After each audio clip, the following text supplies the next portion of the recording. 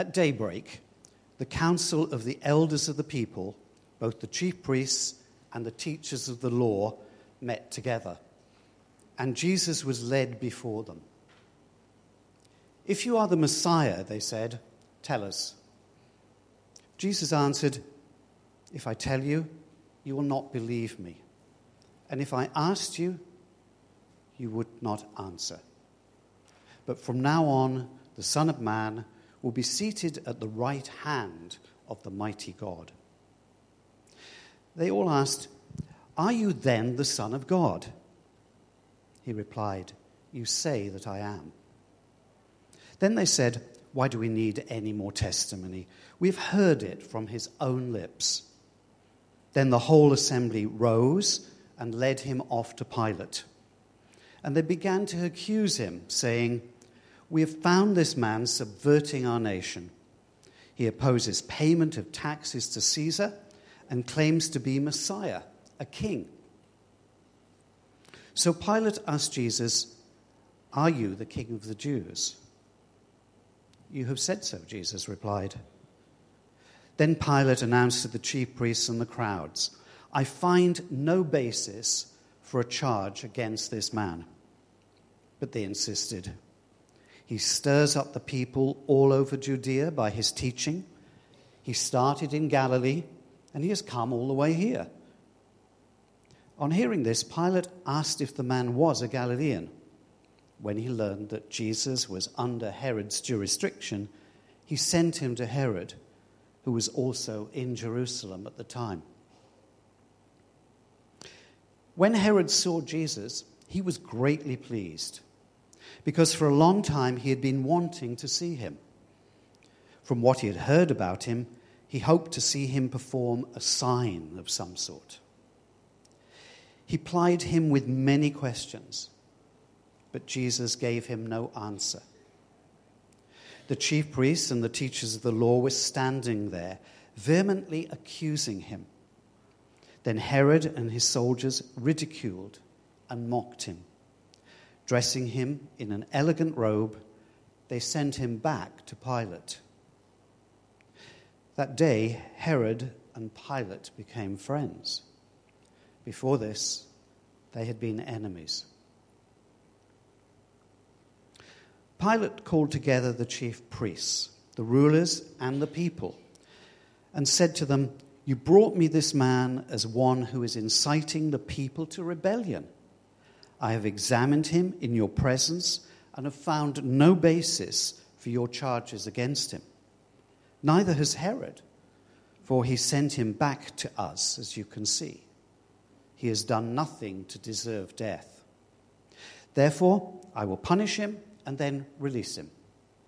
But the whole crowd shouted, "Away with this man!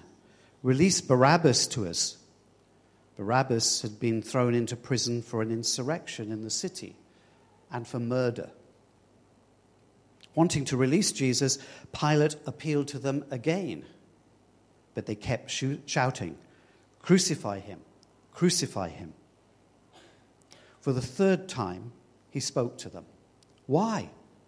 What crime has this man committed? I have found in him no grounds for the death penalty. Therefore, I will have him punished and then release him." But with loud shouts, they insistently demanded that he be crucified. And their shouts prevailed. So Pilate decided to grant their demand. This is God's word.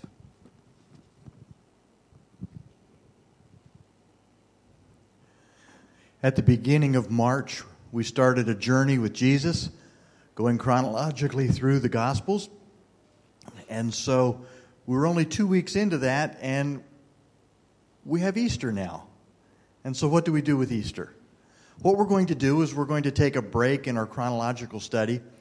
The things that we talked about last week actually happened 3 years before what's going to happen this week. And so we invite you to take a 3-week break with us as we focus on Easter. Pastor Henry Moy is here again. He was with us about 6 weeks ago, and he is here to share God's Word with us, and we look forward to having you with us again. Thank you for coming, Henry.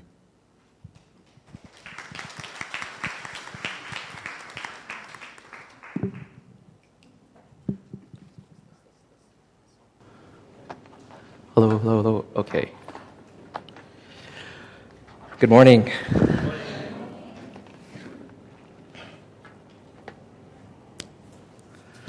So just last week, I had a friend who lost a child. The child was born premature. And after 6 months of a lot of struggle, a lot of fighting, a lot of ups and downs, and it seemed like a corner kept getting turned, he passed away. And so my friend and his wife are in this state of mourning. This brave, sweet little baby, his pain and his suffering is over, but my friend and his wife, their time of mourning, their time of sorrow has just begun. I had another friend who lost his job because he did the right thing at work. And then a friend of a friend this time, he saw his marriage dissolve in a lawyer's office. Now, I don't mean to start off on such a depressing note. In fact, I stay away from it every time. But it's been that kind of a week, that couple of weeks, in fact. As that saying goes, when it rains, it pours. And in my circle of friends around the world, it feels like that, with so much sad and bad news flowing back and forth. And even one of my friends said, life isn't always like a bowl of cherries. Or if it is, sometimes all you get is the pits. And so I want to ask a question. Have you ever found yourself in that place? Maybe you're there right now. Things aren't as you expected or the way you preferred.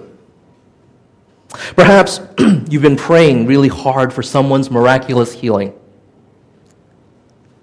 and they didn't make it. Or lifelong friendships or marriages fall apart because of moral failure. And that whole time, you were walking alongside them and you were praying with them, bathing those relationships in prayer, lifting them up to God, entrusting them and the victory to the victorious one. But tragedy and crisis still happens. Maybe you're caring for aging parents, or dealing with a life-threatening illness, or wayward children. This is one of those lists that indeed can go on in the most terrible and sad ways. In this life, there's pain, there's suffering, there's disappointment, anger, frustration, hurt. Those things are almost always a given. And you might count yourself blessed if you've never encountered these things. But it's just a matter of time.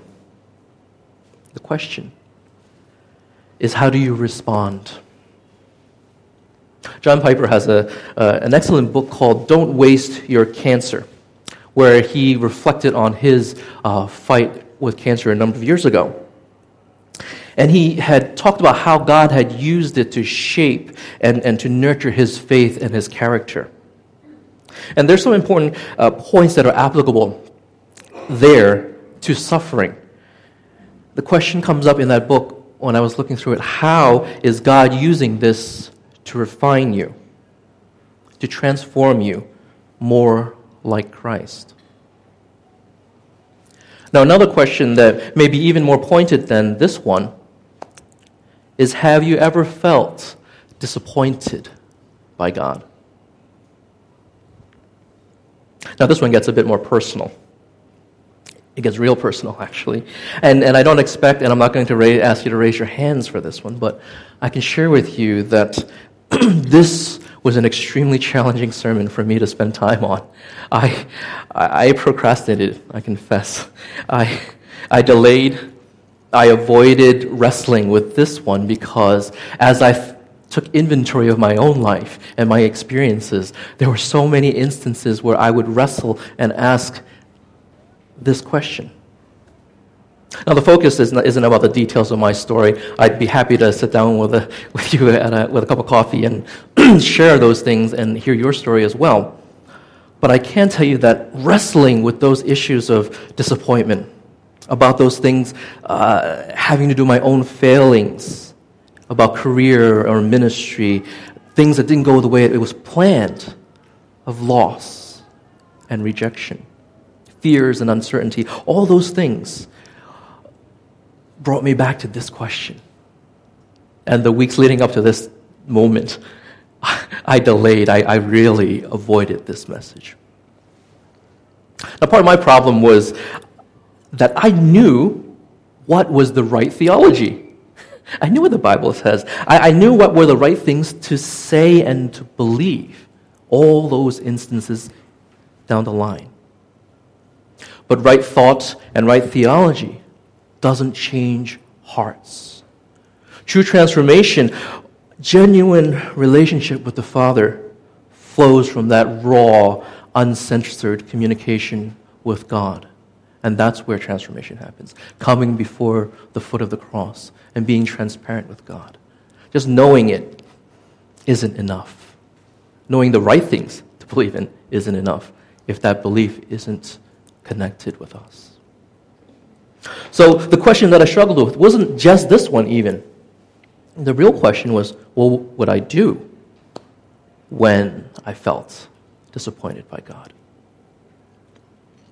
I want to give you a moment to think about a time when you experienced something similar. Your circumstances is probably different. Your particular mindset at the time would vary. But in those moments, I suspect something that would be quite similar. In those moments, we put God on trial. In those moments of crisis, in those moments of depths, it's been called and described as the dark night of the soul. We, in essence, do that. Now, I admit, it's a little bit silly to consider how can we put God on trial. That seems ludicrous. We would seem to be taking his place. Then you might be thinking, no, I don't do that. I didn't do that. And even into the scripture passage for today, we looked at what happened when we talked about the trial of Jesus. It's like, our very first thought might have been, I wasn't even there. I didn't do that. It was the Jews, or it was the Romans, or it was Pilate, or the crowds. Maybe it was Judas Iscariot. Anyone else but me. I wasn't even there. What does this passage have to do with me? Well, on a straight-out theological level, I can think of two reasons. There were maybe other reasons for why did this happen, but the trial of Jesus set in motion God's grand plan, his God rescue plan. The rescue plan, this trial of Jesus, revealed God's sovereign plan. I've got a couple of verses here if you want to just snap a picture of it and look at it afterwards. I invite you to do so. We don't have time to go through every one of them. But this was a sovereign plan of God. When Pilate had asked him all these questions and Jesus did not respond, he brought up a somewhat valid point. He said, "Why do you refuse to speak to me? Don't you realize I have the power either to free you or to crucify you?" And Jesus answers, "You have no power over me if it was not given to you from above." In no uncertain terms, Jesus tells Pilate he only has perceived power because there is a higher power and authority over him. Even in the most serious of situations, Jesus speaks with multiple levels of meaning there. On the one hand, he's reminding Pilate that he himself has others over him, other human superiors. But then on a whole nother level, he's referring to God the Father, the one who is indeed delegating authority. God's plan is sovereign, and it's independent of the actions of humans. Even before the foundations were laid, God's plans were already set in motion.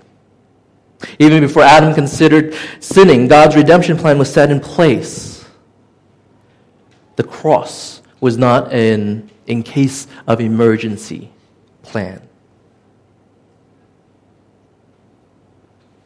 The second one I can think of is that the trial of Jesus provides the underpinning, the theological underpinning of substitutionary atonement. And in some very literal and explicit terms, Jesus actually died in the place of a guilty man on the cross. Barabbas, the innocent, the guilty, his place should have been on that cross, and what had happened there? A literal swapping happened there. The innocent man died for the guilty. In the Mosaic law, the sins of the people were ceremonially placed on the scapegoat, and by the high priest each year on Yom Kippur, the Day of Atonement, literally named. And then this is done once a year, the scapegoat is released. But then it's done each year, as if on repeat, because this was not a lasting effect. The sacrificial system in the Old Testament was designed to show how depraved people were, not as a means of absolution. The system was designed to point to our need for a Savior. It was incomplete, not made clear until Christ and his sacrifice on the cross. And so what we saw in the Old Testament system was that no animal or grain offering sacrifice can cancel out our sin. In the same way that no amount of going to church or praying, giving tithes and offerings, or of being good will be enough to earn, to write off, work off your sin. You need a Savior. And that's why this had to happen. That's why this happened in fact, a very, very public stage that was set for a very public death. And that is the very simple and powerful message of Easter. But to get to that point, we've got to go through the trial. Now, some say that this was an illegal trial, that it wasn't even convened properly and without the proper procedures. If you were paid attention very closely to the scripture reading, you'll even notice that the Jewish leaders, when they threw out those charges, there were embellishments there. It wasn't exactly what had happened. And even when they questioned Jesus, what did Jesus say? I find it fascinating, and for some reason I never really picked up on it until this study. The way he responds is, you say this is. He never, ever at once just said, I am. Both times he does this in a very peculiar, and I find it so cunningly. So in some ways you can say that this is an illegal trial. His proper words were not represented. His position was not presented.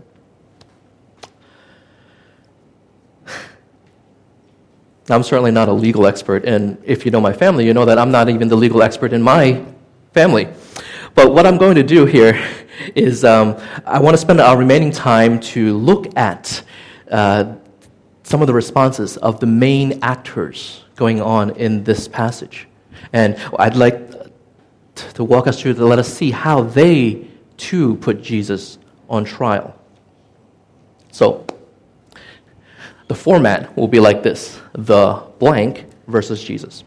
Okay? First one, the Jewish leaders, the Sanhedrin, the high priest.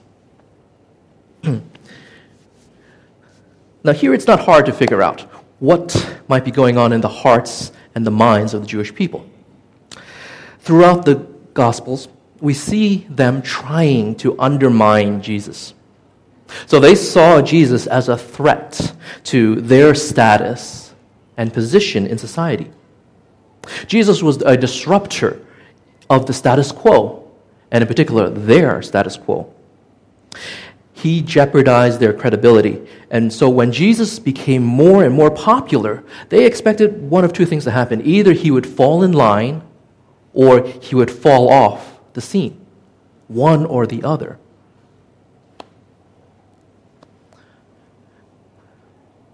So the question is, after looking at their response, have you ever put Jesus on trial because his teaching threatened your status quo?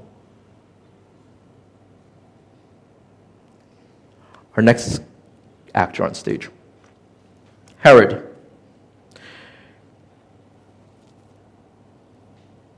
For Herod, he was curious, and he wanted to see a sign performed. This is the passage that was read earlier.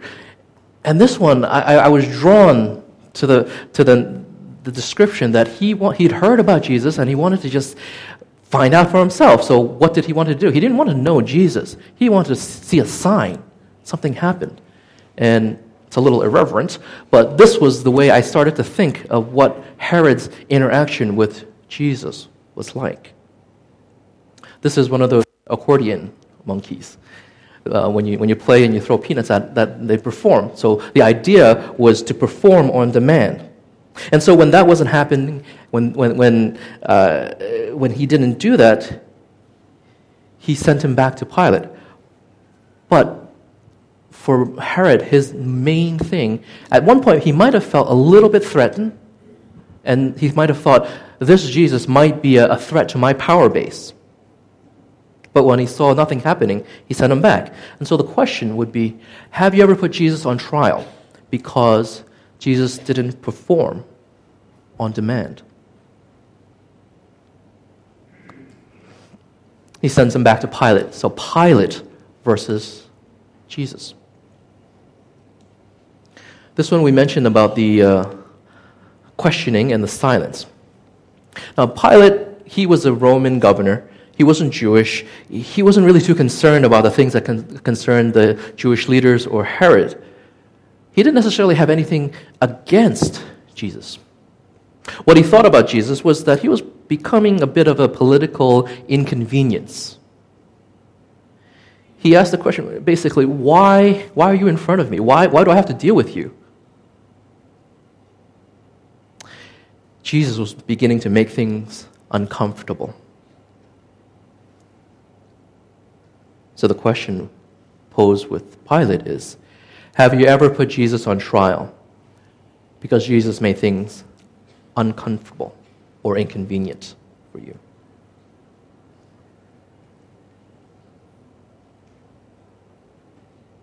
Next, we have the crowds. And in parentheses, I also put Judas there. Now, I put them together because mainly their perspectives seem quite similar. The crowd shouted, "Give us Barabbas!" Now, what would drive some seemingly rational people to choose a murderer over someone purportedly to be healing people, raising the dead, doing miracles? Didn't seem to make sense. Well, the crowds and Judas, they didn't see Jesus to fit their image of a Messiah. Now, keep in mind, there had been quite a few messiahs that had been cropping up during this time in Jewish history. There was the rebels at the famous Battle of Masada, and numerous uprisings and rebellions had popped up against the Romans during this time in Palestine. And so the popular image, popular concept of a Messiah was a revolutionary, was a fighter, someone who would win their freedom. And so when it seemed like Jesus wasn't doing these things, that began to have a problem for them. It was an itch for them. And in fact, in their eyes, they thought, well, Jesus didn't seem to be doing anything. At least this Barabbas, this guy, he tried to do something. Well, he obviously failed because he got arrested, but at least he tried, and for the crowds, maybe some points were scored for them at that point. Understanding Judas in this way, I think, begins to make more sense of his final moments. See, if he was just there for the money, then he should have just kept the 30 pieces of silver, right? Instead, if we look into his account, okay, I didn't have that one here. If you look into his account, he goes back, he throws the money at the Jewish leaders when he realizes that he had made a terrible mistake and that he, in essence, sent an innocent man to his death. He would have just kept it if he was just in it for the money. So something more is happening here. So if indeed Judas Iscariot, this man from Kerioth, that's the literal transliteration, Ish Kerioth Ish's man of Karoth, a little town elsewhere. If that was what it is, and if someone had rebellion in his mind and his heart, and he was hoping that by getting Jesus arrested, he could force Jesus' hands and sort of usher in the new kingdom, then in his mind, he's probably doing a very good thing, a very noble thing, a very important thing. Then that would be a far better explanation to what happened than just that he was a little greedy. So both the crowds and Judas placed Jesus on trial because they didn't think he did the things they expected of Messiah. So the question for us is, have we ever placed Jesus on trial because Jesus didn't fit our image of God and do what we expected him to do?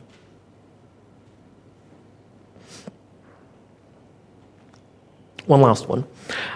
I want to include into our consideration of how we put Jesus on trial through the person of Peter. Peter, famous in these accounts for his denials of Jesus. He has, in essence, a very sad account. Out of the remaining 11 disciples, he was the one who stuck around, and he followed Jesus. We're not told exactly why he did this. And the easy explanation could have just been, he's very headstrong. That's one of the most common descriptors of Peter. And just like when he saw Jesus walking on water and he wanted to do it, he followed. He wanted to follow his Lord. He started to walk. But then as he began to look around and his focus left Jesus, he began to sink. Whatever his reasons, he was there. Just like all the other disciples in the boat, he took that step to step out of the boat.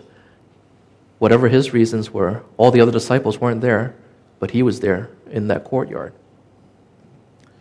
When it came down to it, though, he had to decide what to do. He decided who he was. I think Peter was thinking, if I identify with Jesus at this very moment, I will most likely share in his fate. I'll die. And so in that fight or flight moment, he flew. He denied. Have you ever put Jesus on trial? Because your faith, turns out, wasn't in Jesus, but in your own self, your own ability, your own understanding. Okay, that was a lot to take in.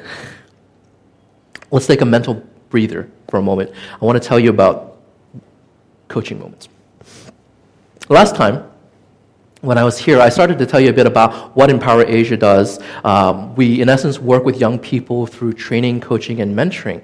And through that relationship-building platform, we implicitly share with them elements of the gospel. And last time I told you about some of the training sessions that and classes that we run at universities and secondary schools.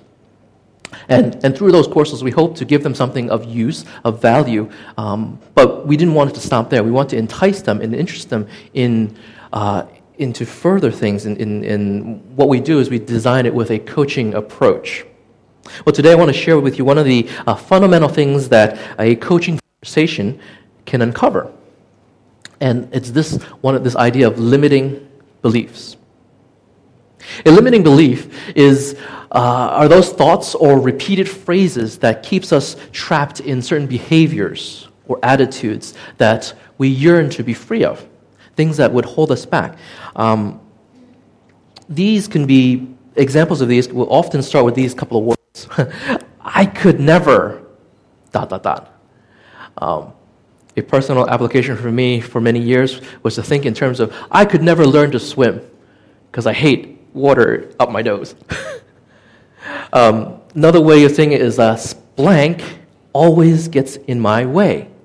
Or maybe in parenting, this kid always knows how to push my buttons.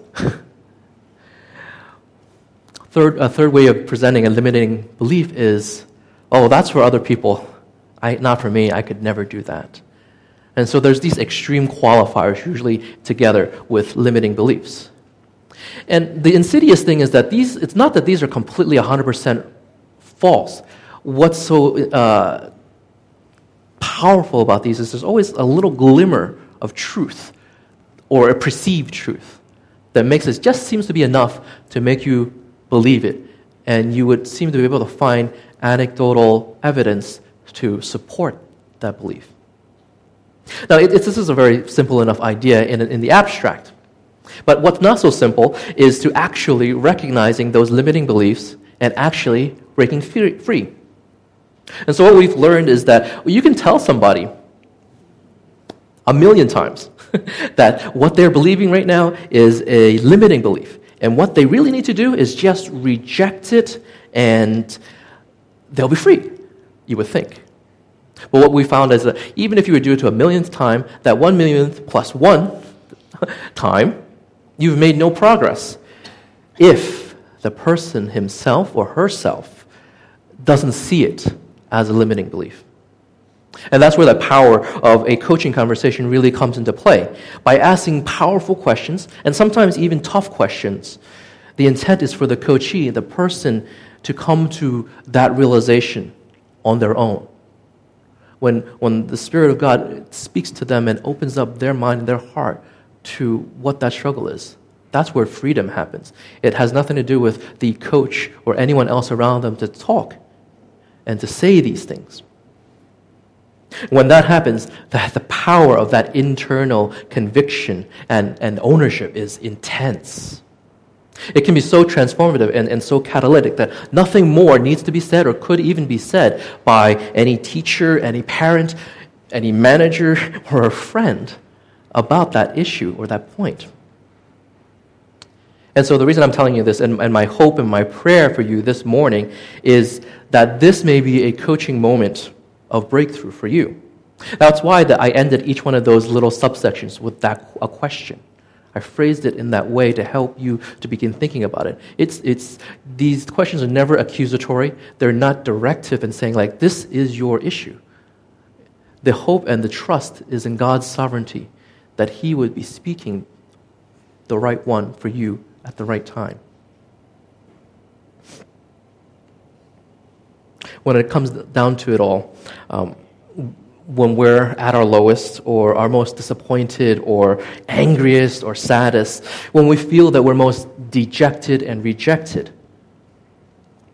and we question or even are at the precipice, the edge of questioning whether God is really God and if it's really worth it to follow Jesus as our Lord and our Savior. The temptation at that point is to put Jesus on trial. The temptation is to believe in those limiting beliefs. The temptation is to be enslaved by the enemy's lies.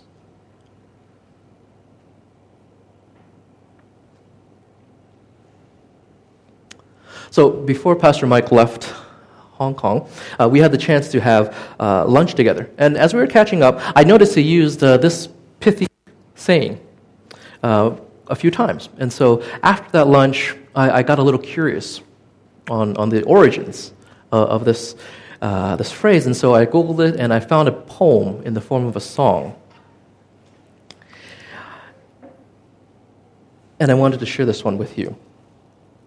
I've asked the worship team to lead this as a song of response in a little bit later, but I wanted to read this a little bit for you. For the joys and for the sorrows, the best and worst of times, for this moment, for tomorrow, for all that lies behind, fears that crowds around me, for the failure of my plans, for the dreams of all I hope to be, the truth of what I am. For this, I have Jesus. For this, I have Jesus. For this, I have Jesus. I have Jesus. For the tears that flow in secret in the broken times, for the moments of elation or the troubled mind, for all the disappointments or the sting of old regrets, all my prayers and longings that seem unanswered yet. For the weakness of my body, that burdens of each day, for the nights of doubt and worry, when sleep has fled away, needing reassurance and the will to start again, a steely-eyed endurance, the strength to fight again. I found this to be such a powerful reminder. It's not just in the sorrow, not just in the low points that we have Jesus. It's also in the joys. It's also in the heights, the high and the best of times. There is an all-encompassing comfort in knowing that throughout whatever life may throw at us, Jesus welcomes us. Amazingly, Jesus even welcomes us to put him on trial. The scandalous reality of God's grace is that if any one of those people that we had just looked through out on the slides there, if any one of them had repented and turned to Jesus, he would have offered them forgiveness.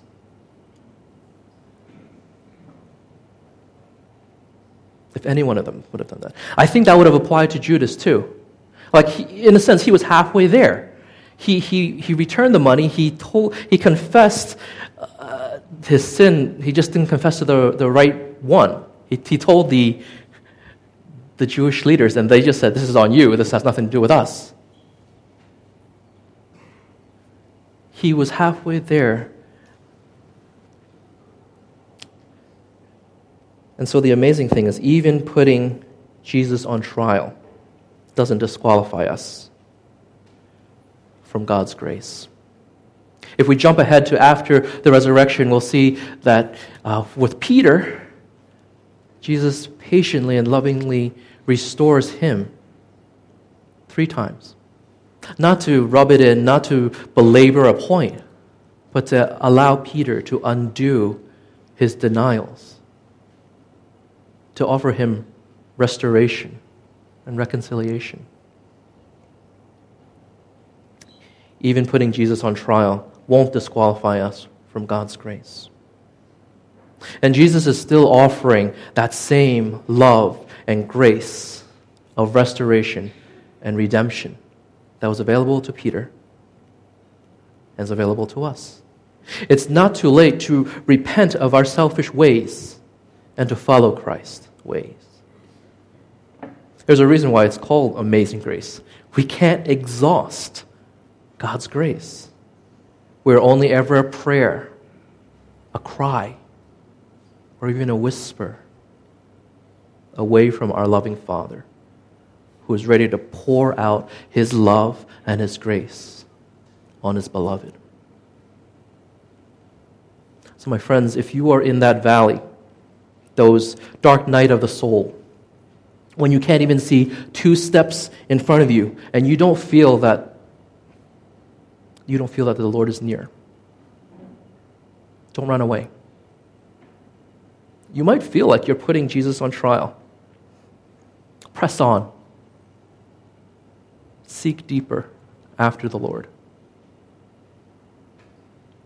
All of your hurts and pains and sufferings, all of your disappointments, failures, and moments of loss, those are the moments that Jesus died for.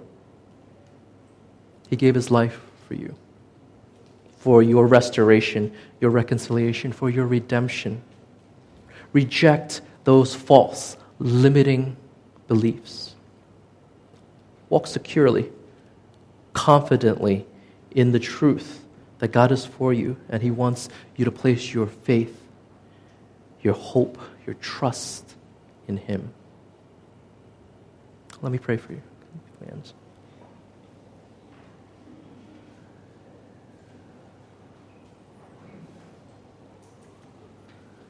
Heavenly Father, your gentleness overwhelms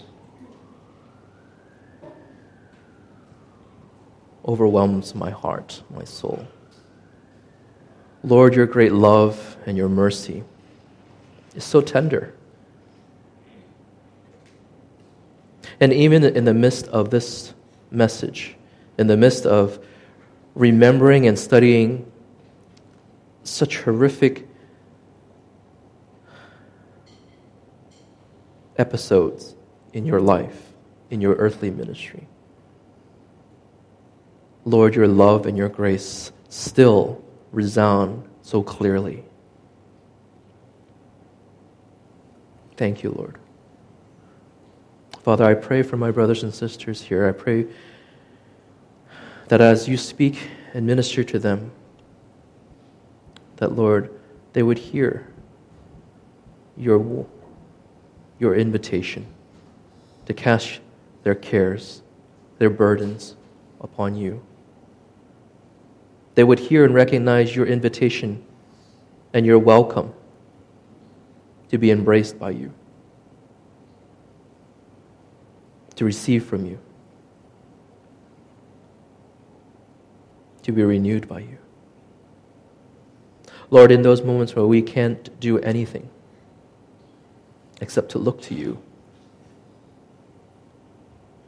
Lord, we invite you to speak and to do what you so lovingly and passionately want to do, to draw us, our children, to you.